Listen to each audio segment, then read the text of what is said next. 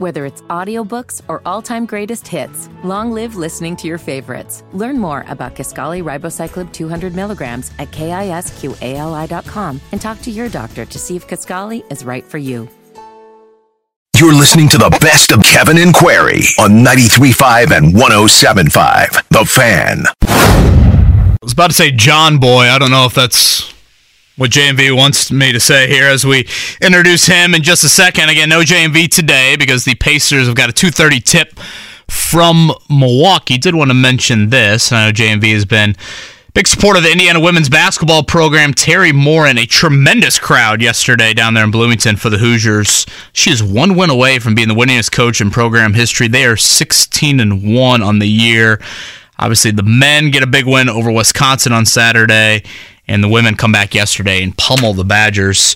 So another tremendous season down there. Battling some injuries, too. Looks like they're getting a little bit healthier, but the Indiana women having a great season. Let's head to the Payless Liquors hotline. You obviously hear him from 3 to 6 on a daily basis. You'll not hear him today, though, so we decided to have him on. Morning hoops, John, at Southport today? I played yesterday, and it was such a freaking disaster. I got mad and cussed and then didn't go back in today. So I'm actually sitting in the truck right now. Mark caught me. I was rubbing CBD oil that I think is illegal here all over my body in preparation to try to go back midday and play. I didn't do morning. I'm doing midday. You know, it's always good, Jake. We have guests rubbing oils on their body at 8 a.m. in the morning. Yeah, I got a little worried there. Yeah. You know, early in the morning, sitting in the truck rubbing, I was like, okay, here we go. So what happened yesterday? A little balm, a little bit of oil. I sucked. I couldn't shoot. The rims were too tight. It was too cold in there. You know, Jake, you played basketball before, right, Jake? I know you have too, Kevin. I mean, it's never our fault. It's actually what else is going on in there. You got to turn the heat up a little bit. You got tight rims, even with the Marion County tournament ending. I thought those guys maybe would have banged on the rims a little bit, but they're still really tight. And it certainly had nothing to do with my jumper. It had everything to do with what was going on around me. Well, how about the kid? Where was it in the state where the kid broke the backboard? Yeah, the Purdue commit. Brownstown Central. Yeah, Jack Benner, who I believe is going to Purdue. That's right. To play for Matt Painter. Dunked and did a Jerome Lane right there on that rim at Brownstown. They actually had to postpone the game. They couldn't. And I always wondered that, Jake and Kevin, you ever wonder what would happen if somebody would have broken a backboard like Jerome Lane did back in the 80s? And I guess we found that out because Silver Creek had to go back to Sellersburg after that and postpone the game because they did not have a replacement. John, they had a leak in their gym a few weeks ago, like third, fourth quarter, and they had to go upstairs to their auxiliary gym and finish it. Seriously? Yeah. Which I love. I mean, I love. Just obviously you can't do it every night from an attendance standpoint. Think of now. There's one other guy that I think of with shattered backboards. Obviously, Shaq was a big one, Daryl Dawkins, but Darvin Ham also, who had a cup of coffee with the Pacers, he broke a backboard too. Was that in the tournament or right before the tournament? I thought it was right before. I think it was right before. I'm curious, is it cool? Is that cool to do? Like, if you're Jack Benter, if you went up and you dunked and you broke the backboard, is that cool when you have to postpone the game and everybody goes home and all that happens? Oh, cool? Yeah. I mean, girls are texting him for sure. I mean, we're talking about it for sure, right? It seems like doesn't seem cool to me. Is that because I can't jump? Yeah, I was going to say, you go three-point line to three-point line, and you're just moaning about the rim. Can you imagine if Blake or Laney came home and they're like, Dad, the rims were so bad, I couldn't make a single jump shot. You'd be yelling at them for making excuses. Kev, they may crash in the backboard with their jumpers alone. They don't necessarily have to be athletic to jump up there and grab the rim, okay, buddy? Let me tell you. I mean, there's some jumpers, and it's cringe-worthy. That's why you're going to notice this, Kev, when you grow up with your kids here. When they're playing basketball or any kind of sports, you're not going to be allowed to have any reaction whatsoever. You're going to have to be like rounders. You're going to have a poker face on this. I can't do anything because it went from me being able to say something, now I can't say anything, and I can't even have any reactions now. So I can't. You know, Laney would look over and say, "Oh, I saw you face palming on my jumper." So I just kind of sit there like I'm Matt Damon in Rounders, and you know, that's that. Not even any reaction. That's where I am. I think in parenthood in terms of sports. He's JMV 4 of 24 is what I heard on Saturday or Sunday morning at Southport for him. Again, no show today. Pacers and Bucks at 2:30. So John will have the day off. Where do you think we're at right now? Colts head coaching search. 7 candidates in. You can start to interview divisional round, or I should say the teams that play in the wild card round. Still no Jim Harbaugh. Still no Jeff Saturday. Where do you think we're at going into week 2? Well, I think that either this is the best kept secret in the history of the Colts, which we both know that's not true, probably, or there's no interest as of yet on either side. I mean, really, the only thing that we've heard regarding Jim Harbaugh, Kevin and Jake, is the whole Jeremy Fowler thing, and that was last week in a small blurb on ESPN.com. I mean, really nothing there. I don't know if I'm surprised by that. I'm bummed by that because I know, Kevin, we disagree on this point. He's perfect. He is absolutely perfect for this team from such a variety of levels, from results in the past, from success, from just being a really good head coach. And then given this crapwater situation, this bunch of BS that everybody's had to put up with, and, from the owner to the general manager to the coach that used to be here, I mean, all this soft touch and BS, he is absolutely perfect. But John, for it. Is it possible, feel free to tell me I'm a moron here, is it possible that Jim Harbaugh is such a natural fit with a history of the franchise that he wouldn't necessarily go through an official interview, and that if he simply says to Jim Irsay, look, I'm interested, that is enough right there? So you're saying, Jake, that it's kind of like Too Short, blow the whistle. So he's just going to blow the whistle? Yeah. Right? By the way, man. And then he's coming down here. I'm telling you, we'll get to that in a second. But no, Jake, you guys are right. This could be, because that is the one thing you do hear, and this is just in the rumor mill, is that there is interest on both sides, and there still is. I think Chris Ballard last week suggesting this could take, into February. You're absolutely right. I mean, he could just blow the whistle, and, hey, you know what? We want you want to come here, then all else be damned, and you come on down, and this is your gig. It could. We'll get back to that point in a second, though, Kev. I'm curious, because I've heard you say a couple of different times, why are you not completely sold on this? Yeah, I don't know. Maybe there's part of it that's like his quirkiness, but the resume is darn impressive. There's no denying that. I think you have to acknowledge the guy hasn't been in the NFL in nearly a decade. I think that the game has changed a bit from what they were doing at San Francisco. The other question I would have is, what you hear about him is he just wears people out. And if you get 3 or 4 years into it and, they've had a decent amount of success, and then he's just worn whoever out within that organization, mainly a young quarterback, what does that do for the future of your franchise? No, I think it's great. I want him to wear somebody out. Somebody needs to be worn out. The only thing we get worn out on around here is over-evaluation and lack of results. So, and you're right. I mean, his shelf life probably would be rather short. Because in the college game, obviously, the roster turns over. Right. But here's what I think, Kev. I think in any sort of shelf life with Jim Harbaugh, he's going to create results. And, man, this fan base, Colts fans are so in need. It is such a necessity of having something to lean on, of above positive results. And I think he gets that thing in the blender and going quicker than anybody else. And then I think we'll worry about whether or not he's worn out somebody else, whether or not, his shelf life is fading when we get further down the road. And I think when we get further down the road, if he's the guy and that's happening, that's coming with a level of success. And that's what everybody wants. JMV, let me throw you my overall feel or temper on this coaching search for the Colts, and you tell me if you agree or disagree with it. I think that Jim Harbaugh is the guy that Jim Irsay knows would probably be the home run hire, certainly the aesthetic and optics hire, and that would be, like we said, he blows the whistle. I think that's what would happen. But I also think that Jim Irsay still is very fond of not only Jeff Saturday, but some of the areas where Jim Irsay saw improvement under Jeff Saturday, or where he is intrigued by him, and that the other interviews that are taking place are not necessarily taking place because they have this wide open job, but rather to make sure that there isn't someone out there that could potentially totally blow them away, where they go, you know what, I never would have guessed that guy was going to do that, but let's take a look at that. And that right now it is still a 2-horse race. Your thoughts? Well, I think there's a lot of truth to what you're saying right there. I've had some theories on this. One certainly is that they are just running through dudes right now to get to Jim Harbaugh. And I'm also thinking right now they're running through dudes.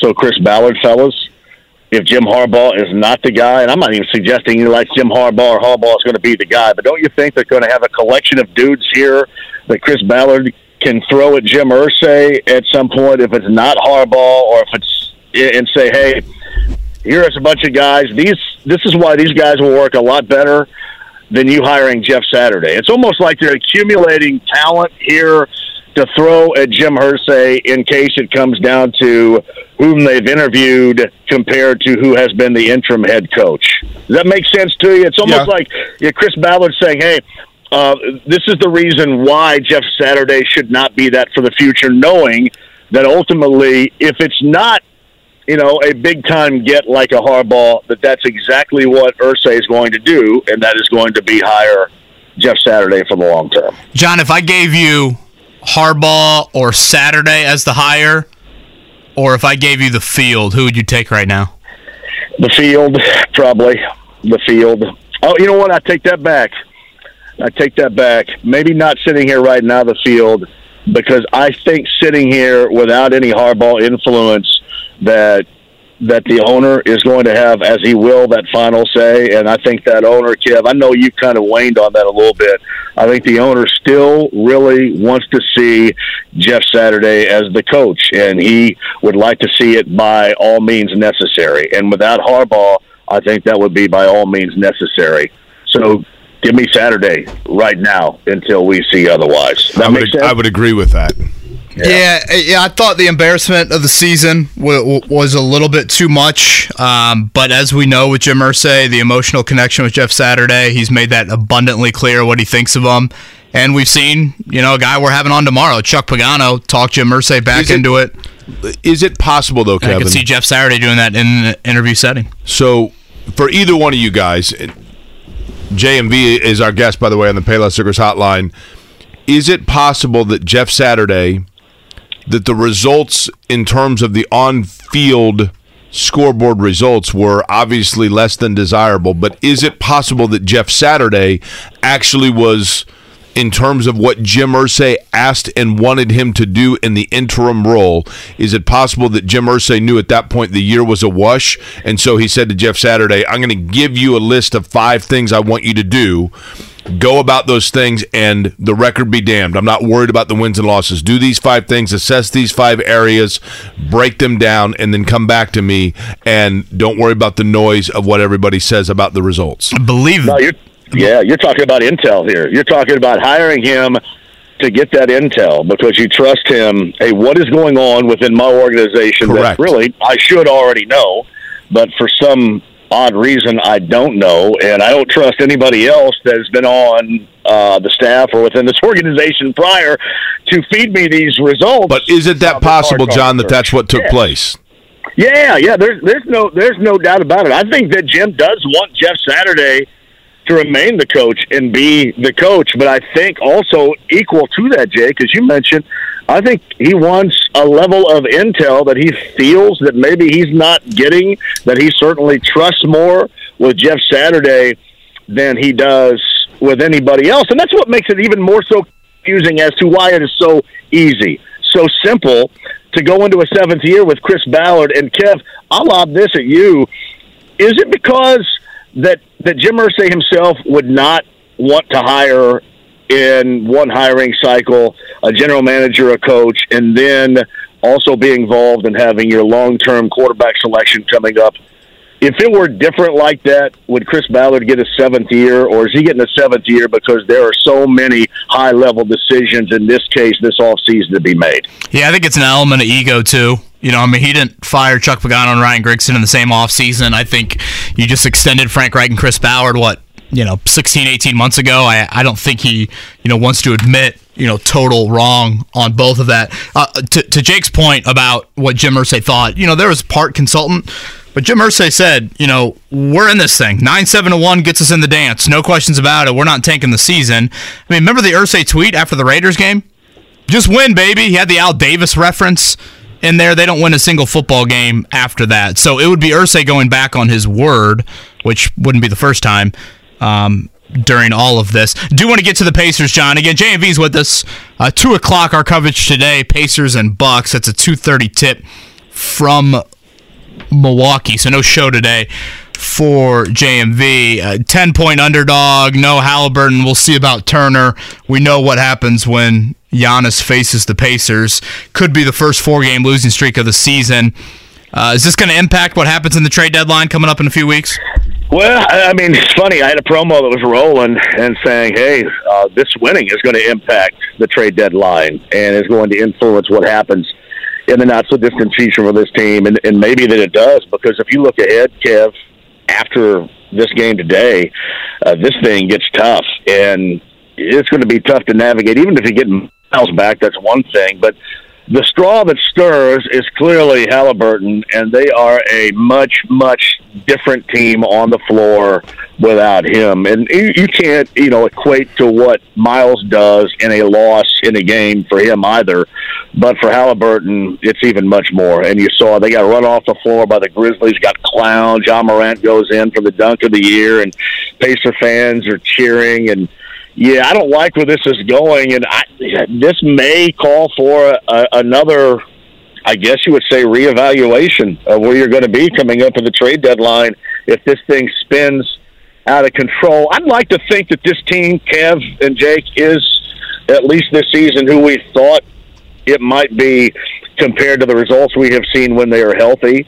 But I don't know. As people that watch the Pacers over the years, I mean, I know you felt good about the 2 weeks, the reevaluation and check the scans and all that, but this is a Pacer team, and you have to be a little bit apprehensive about the what-ifs in terms of injuries because you've been bitten by that so many times. So I don't know if you reevaluate it, Kev.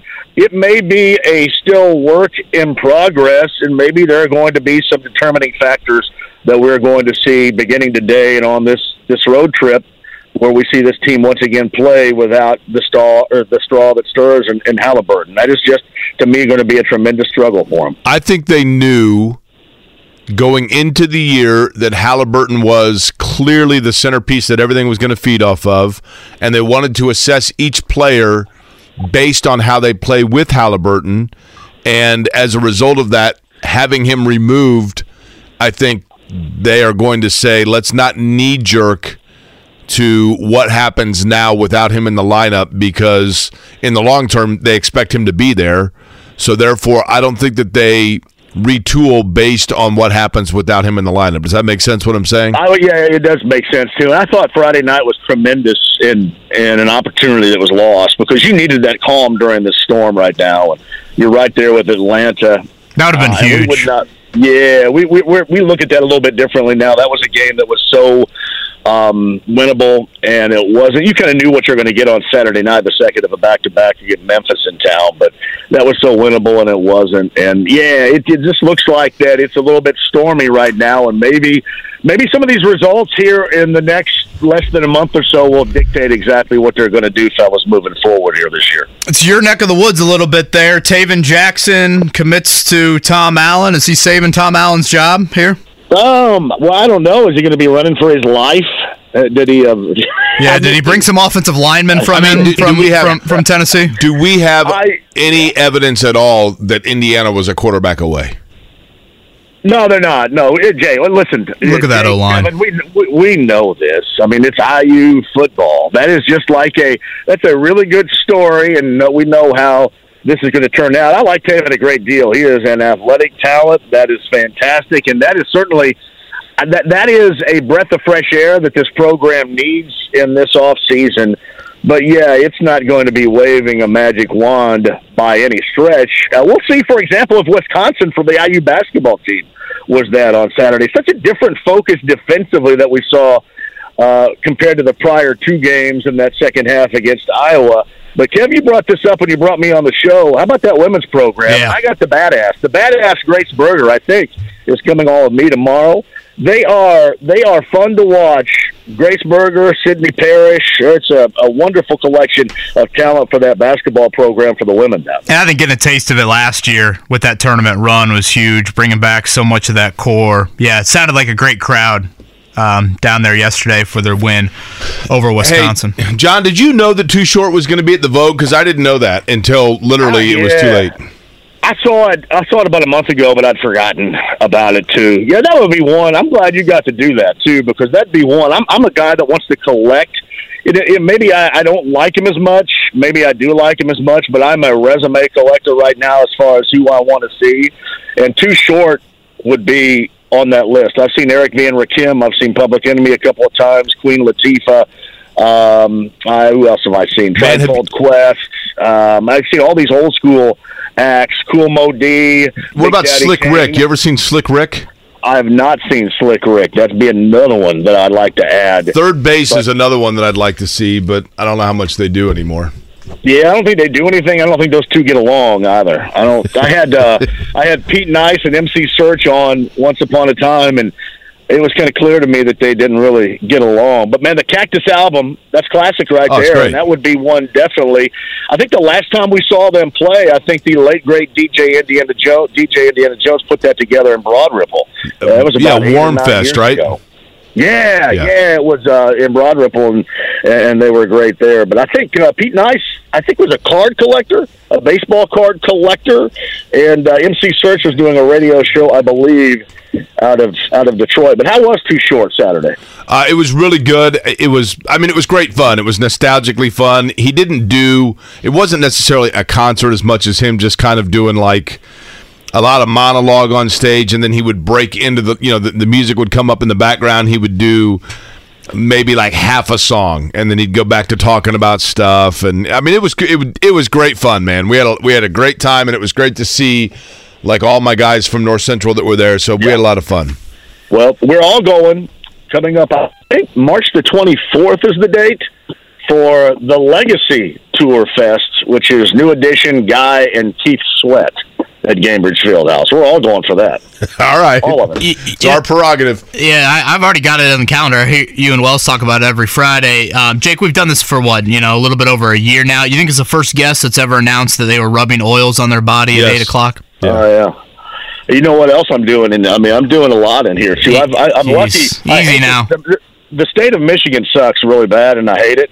But I have some friends up there, and they will occasionally bring down some stuff because they don't want to see me in pain. They don't want to see my jump shot broken because of the pain. So we're just testing and trialing things out. I got something, I don't know if you can buy it here. It's called CBD Eucalyptus Mint. Cooling body balm with CBD from hemp. That's what I'm rubbing. Yeah, you right can buy now. CBD here. You're gonna know. I don't know if this is like more powerful than Delta 88 or what, but you can smell me coming. Let me tell you. Well, if that doesn't rip the nets, I think you're screwed today. You can smell me coming. It's not like the average Greene County person either, because you can smell them coming too, just in a different way. But you can smell me. You can smell me coming a mile away with this stuff. Yeah, right usually as soon as you hit 37, you can smell Greene County there. Yeah, I mean there it is. But I'm going to give this a try and see what happens. But fellas, man, thanks for inviting me on. I appreciate it. I'm really sad I don't have a show today. So tomorrow at 3, you'll be back, right? Tomorrow at 3, I'm going to be back, and we'll have a fantastic week. And I mentioned Grace Berger, whom I have a great deal of respect. I love watching Grace Berger play back from that injury in that Las Vegas fiasco on that floor in the ballroom. And Grace, I think, is coming on with us tomorrow as well, and then we'll continue to follow a lot of the local stories of Colts and Pacers interest as well. Fellas, continue to do a great job with you guys and Mark in that studio and keeping us informed. Does everybody know how lucky we are? Does Indy know? We are. We are extremely lucky. You guys are so Indy is so lucky to have you guys. Wow. It's incredible. Seriously. I was going to say, the oils are talking now. Can we clip that out for a promo? That's right. Hey, man. And then I come on at 3 Are you smelling the CBD oils as well? Is that what you're doing? It's the eucalyptus. Yeah. heavy scent right here, fellas. What I'm doing. Shoot it well today, John. Whether it's audiobooks or all-time greatest hits, long live listening to your favorites. Learn more about Kisqali Ribociclib 200 milligrams at KISQALI.com and talk to your doctor to see if Kisqali is right for you. Whether it's audiobooks or all-time greatest hits, long live listening to your favorites. Learn more about Kisqali Ribociclib 200 milligrams at KISQALI.com and talk to your doctor to see if Kisqali is right for you. He's one of our favorites. We've had him on a couple of times and grateful during a busy time of the NFL season/off season that he can make time for us on this Monday morning. He is Field Yates, NFL insider for ESPN, co-host of the Fantasy Focus Football podcast. Field, we're on CJ Stroud declaration watch today here in Indianapolis. Guys, good morning. Thanks for having me on. And it's funny, I figured that the idea of CJ Stroud's name could come up when you're talking anything related to the Colts this time of the year. And I was going to try to not dance around it, but also be candid and say that I don't know whether this is real or not, but if you guys haven't already told your listeners, for those that are maybe just joining the program, it sounds like CJ Stroud might return to Ohio State. There are less than 48 hours until he has to make a decision one way or the other. And if you're wondering how on earth is this possible, I have 3 letters for you, NIL. We'll see. I tend to think that these guys almost always will end up going to the pros because it's not like you are required to only make your rookie contract money. There are endorsements. There are professional NIL deals available to you. That being said, the allure of wanting to win a national championship at a place where you've had plenty of success might be appealing to CJ Stroud for one more year. Field, in your opinion, CJ Stroud is obviously an unbelievable talent. I mean, no question about it. And I know that there has always been discussion about quarterbacks that are playing at programs where they're throwing to dynamic receivers and how that might hurt in their translation into the NFL. But dynamic talent, seemingly one of the top 3 quarterbacks coming out, if he were to come out this year, maybe top 4. Where would you rank him, or where would you slot if you had to guess? They would rank 1, 2, 3, and 4 how in terms of teams coveting them? Yeah, I've actually been trying to sort of reshape how I think about quarterback rankings over the past few years, because I think one thing that I'm really mindful of is that, first of all, I tell people that quarterbacks sometimes like house hunting. Just because 5 houses are on the market for the same price doesn't mean that 5 people are going to agree that house A is the best or B is the best, right? Like, there's going to be some variance in opinion. It's just human nature. But for quarterbacks, I'm also mindful of the fact that what a quarterback is able to do is, in part, and there are some exceptions, Patrick Mahomes is an alien. I don't think Patrick Mahomes could be dropped anywhere and not be an extremely successful quarterback. But a lot of these guys aren't Patrick Mahomes. And where they end up, I think, plays a significant role in just how capable they become at the NFL level. So I almost look at it as like an average. So like if I were to pull 32 NFL teams and they were to stack the top quarterbacks 1 through 4, who do I think would have the highest average ranking? And my belief would be the answer would be Bryce Young from Alabama, who of course won Heisman a year ago and led them to the national championship appearance. Like, he's been exceptional, obviously, during his time with the Crimson Tide. The big question marks for Bryce Young, really the big question mark is his size, as he is diminutive in stature. There's no 2 ways about that. And then I think C.J. Stroud would probably be number 2. C.J.'s got a more quote-unquote prototypical professional quarterback build. He's got some good athleticism.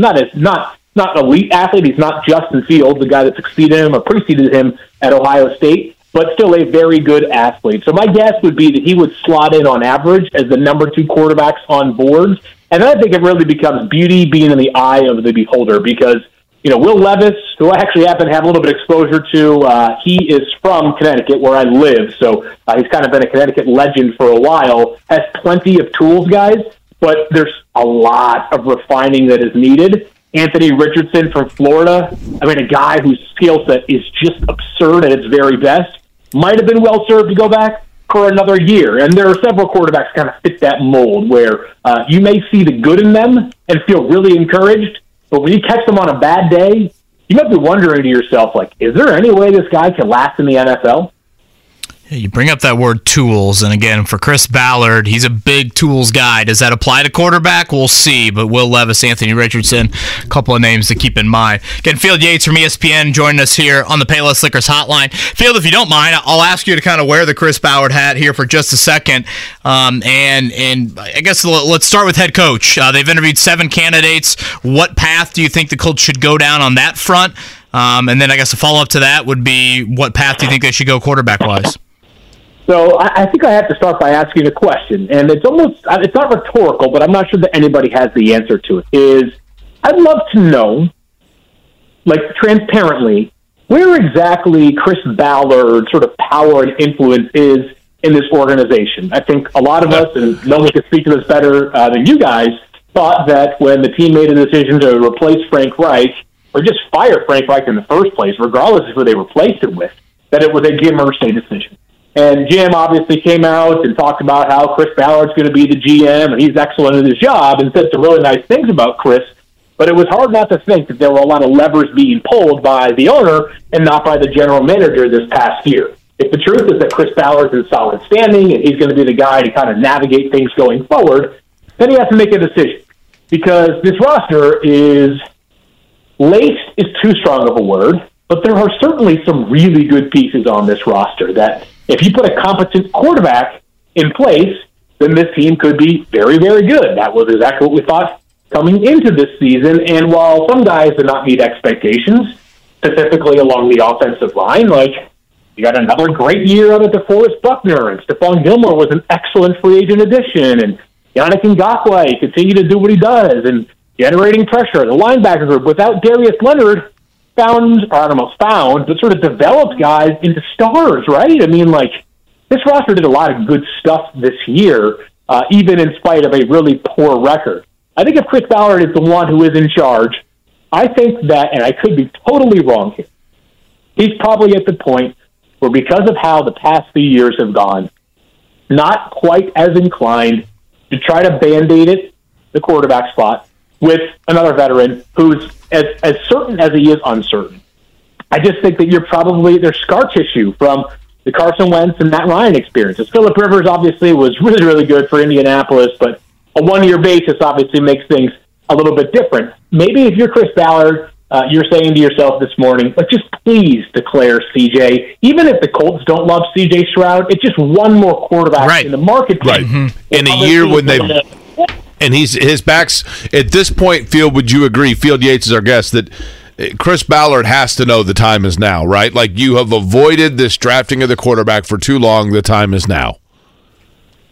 Yeah, it feels like that sort of is where we are at. And, I will say this, and fans are going to probably hate this, and it's going to sound like, not sensitive, but it's going to sound like very vanilla, but, like, if there's not a quarterback there that you love, it's not always best business to just jam a quarterback selection onto the board. And this is a bad example because of how things have gone since then, but I'm using it as an example because I think it's notable that teams don't always just take the best quarterback available. But the Panthers a few years ago, two drafts ago, didn't like the quarterbacks they forecasted were going to be available at pick 8.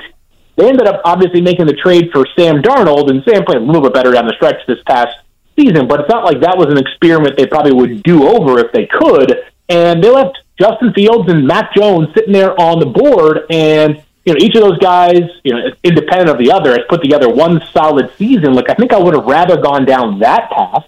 The Broncos did the same thing, and the Russell Wilson experiment's only 1 year old, but it certainly looks like one that needs a lot of fixing going forward. So. And both the players that those teams took, Pat Surtain, the second, and J.C. Horn are really, really, really good players. But, I just got to wonder, like, if you are the Colts, you can't force it. But the opportunity cost, you don't want to be taking fourth very often. And if you don't, then if you do, it means you continue to fail. And I don't think they're planning to fail anymore. Like, I think they need to be thinking swing big for a quarterback this offseason. Field, I've got a question for you. Field Yates is our guest on the Payless Liquors Hotline. He's an NFL insider for ESPN, co-host, of course, of the Fantasy Focus Football podcast, and really good insight on the Colts, which I appreciate. I did have a question I asked Kevin earlier. Maybe it's rhetorical, but I want to see if you can add any perspective on this. This confuses me. We know that because of the unique situation in the Buffalo-Cincinnati game that was canceled, that the AFC Championship game now would be on a neutral field. But we now have Cincinnati having to go to Buffalo in the postseason. Both of these teams coming in, Cincinnati had one more loss than did Buffalo, meaning had they played that game and Cincinnati had won it, they would both have 4 losses. Thus, I believe the home field in the postseason would go, would it not, advantage Cincinnati because the first tiebreaker would be head-to-head. Should this game not be the one that is actually on a neutral field? Yeah, there's a very, very compelling case that what you're saying is the truth. And even if, like, they had to play them, I mean, I guess you could potentially make the case that back-to-back games could be played on neutral sites. One would be the Bills versus the Bengals this weekend, and then if the Bills won they play the Chiefs the following weekend, and you can make the case that game should be just as deserving to be on a neutral site field. Yeah, and, I think it's important to remember the context here, right? Like, playing a game on the road is not, nearly as significant as the fact that a player literally almost lost his life on the football field, and that's the sort of the derivation of why all these conversations that we're having right now are taking place. So we're grateful and glad that Damar Hamlin's safety is in a spot where we're no longer talking about whether he's going to make it or not. That's a really good thing. But I understand that if Bengals fans feel a little bit disappointed right now, is they win a game at home last night, and it's very likely the last home playoff game they'll have the rest of this year, absent the Jaguars, I guess, doing what most people believe is unlikely right now against Kansas City. So I hear you. And the Bengals are a good team on the road. They'll have a chance against Buffalo this Sunday. But if Cincinnati fans are a bit jolted this morning, I understand. He's the great Field Yates from ESPN. He's with us here on the Payless Liquors Hotline. Field, we've had 7 names so far for the Colts head coach opening. Offensive minds, Ben Johnson, Shane Steichen, Eric Bieniemy. On defense, Raheem Morris, Aaron Glenn, and Ejiro Evero, and then Bubba Ventrone, the special teams coordinator. We're assuming Jeff Saturday will join that group, your former colleague. Any of those names jump out to you? Yeah, I'd say that, and I hate to be the person that jumps on the sort of the obvious train here, but Ben Johnson's probably the most intriguing. And some of it is the devil you don't know versus the devil you do know, right? And I guess devil is the wrong connotation, but the allure of Ben Johnson is that we've seen some of the other men that have interviewed for this job, and they've been head coaches before on a full-time or interim basis, and I think they're sort of the shiny object appeal for Ben Johnson right now. But it kind of does tie back to what I was talking about with Chris Ballard and his influence and his decision about where this roster is right now, because if you're planning on drafting a quarterback early, and that's sort of the mindset, is that our quarterback solution is going to be a guy 25 years or younger somehow, some way this offseason, then I think a young offensive mind to pair with that quarterback is really logical for all the obvious reasons.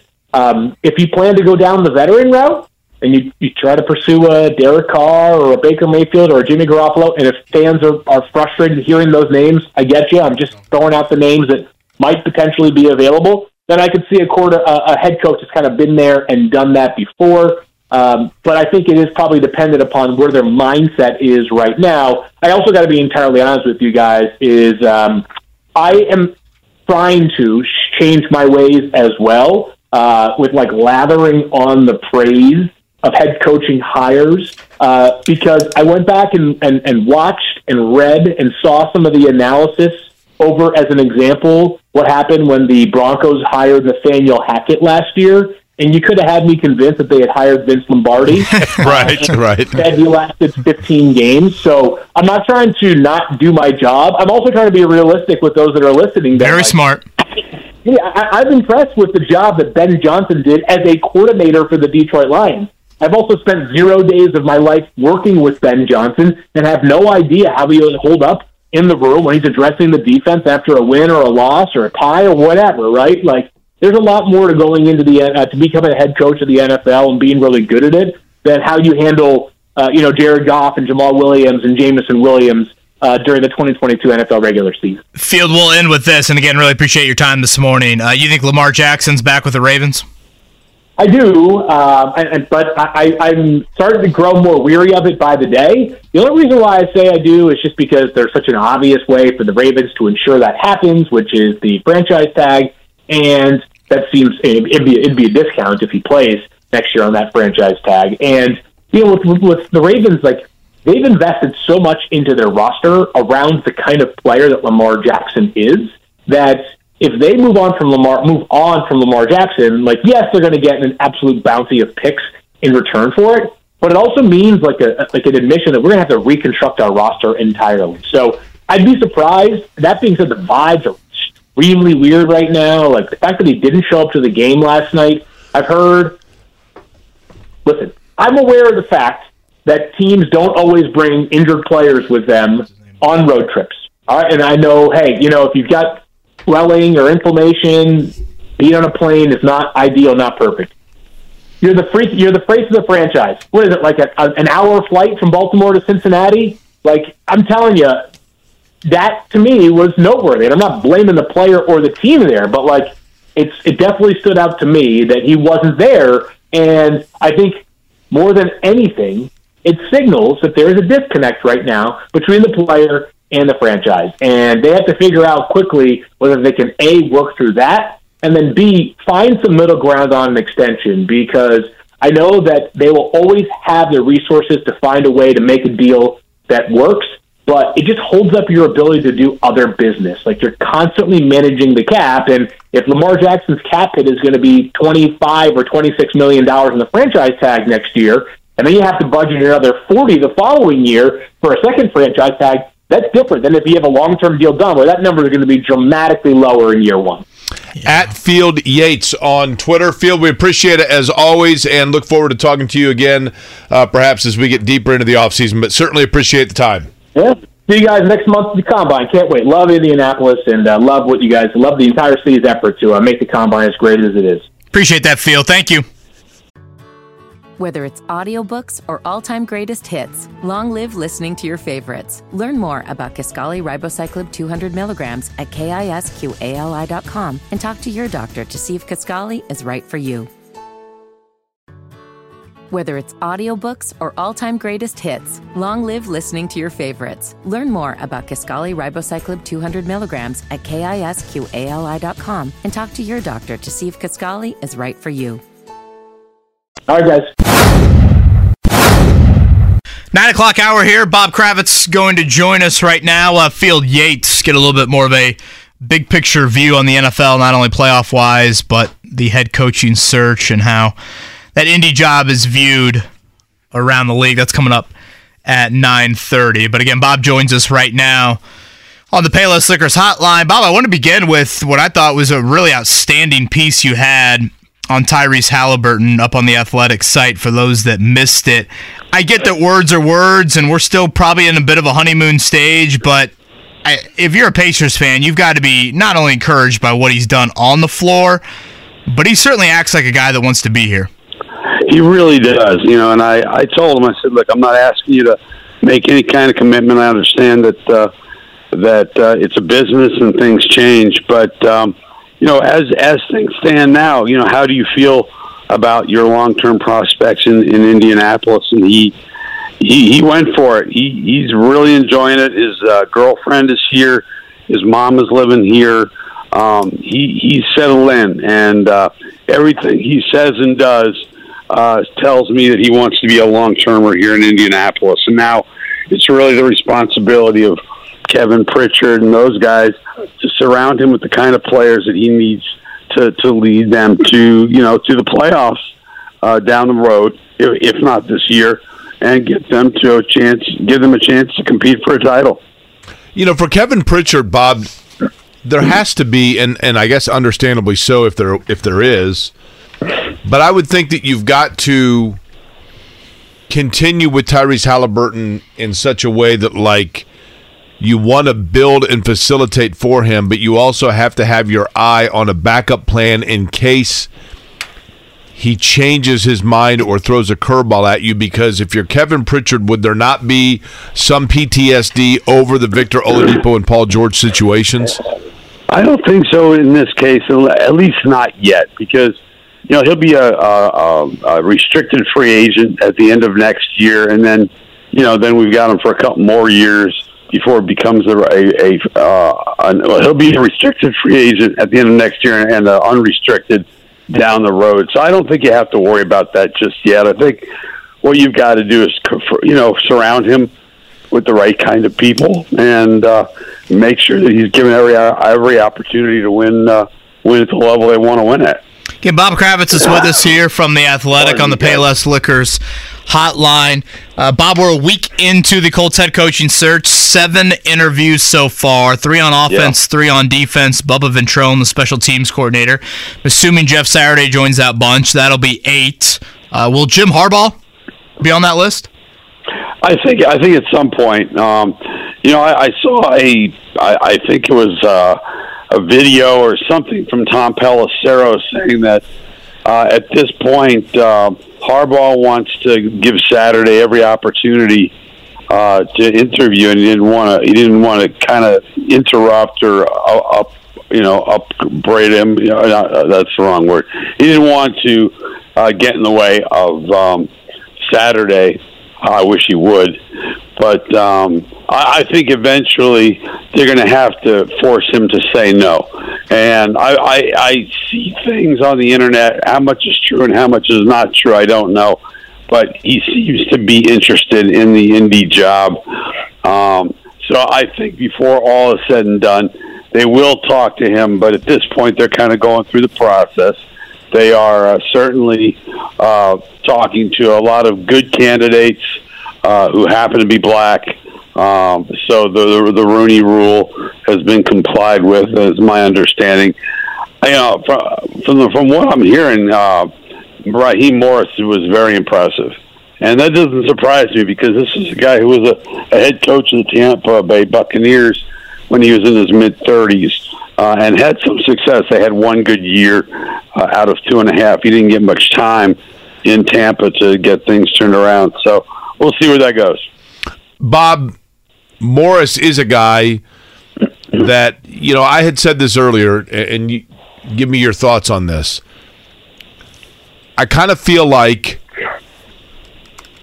that Jeff Saturday is the clubhouse leader because Jim Irsay really, really likes him, and that's only if Jim Harbaugh does not express an interest. If Jim Harbaugh wants that job, I think it's his job.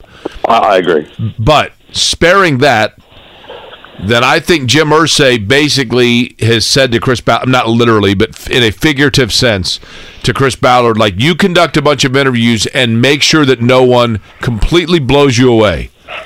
And unless you are completely blown away, then Jeff Saturday's my guy, unless Jim Harbaugh calls. Your thoughts? Yeah. I think there's probably some truth to that. The thing with Raheem, like I say, I like guys who've been head coaches before. I like guys who've made their mistakes and have learned. Look at Doug Peterson. You go throughout the playoffs. You got some guys who are second timers, and I like that. I like guys who've been humbled a little bit.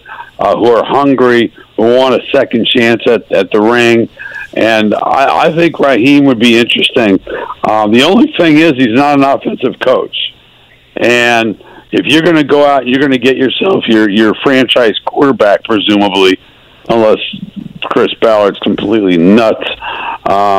You go out, you're going to want either a great offensive coordinator, you're going to want a head coach who is offensively inclined. So that would be my only concern. Yeah, Raheem Morris, head coach in Tampa at the age of 32, now 46 years old.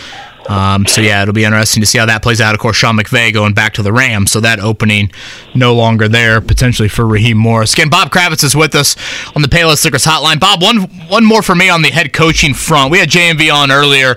I threw this question at him, so I will toss it your way. If I gave you the next Colts head coach will be Jeff Saturday or Jim Harbaugh or the field, who would you take right now?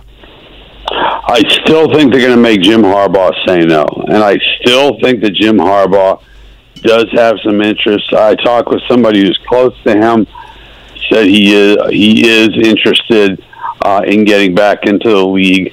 As the Athletic and everybody else has reported, I'm reading these ridiculous things out of Michigan about how much him professing his love for Michigan while he's talking with, various organizations. But I think we're going to find out just where the Colts stand as far as, how good a job is it really? I mean, you got a front office that's a little bit of a mess. You got no quarterback. You got some aging guys on defense. So we'll find out if this is really a good job. I get the feeling, Bob, that if Jim Harbaugh didn't have a connection to the Indianapolis Colts, that this discussion's not even taking place, right? Oh yeah. Well, look at Sean Payton. I mean, Payton, with his background, he's made it very clear he doesn't want to go anywhere where there's been front office dysfunction. And God knows the Colts have been beacons of misfunction all season long. Did the Colts have Bob this last year? And this is such Bob Kravitz, by the way, is our guest on the Payless Liquors hotline. Bob, of course, with The Athletic. This is such a cliched term that I'm almost embarrassed to use it, but I think it's applicable here. In terms of the locker room in the season that just ended, did the Colts have a culture problem? In other words, yes. Did they have did they have guys that were too immature? I don't know if it was immature. I think there's a lot of guys who are out for themselves. I think I think there are a lot of guys who are trying to do things for themselves. They didn't have the team's best interest at heart.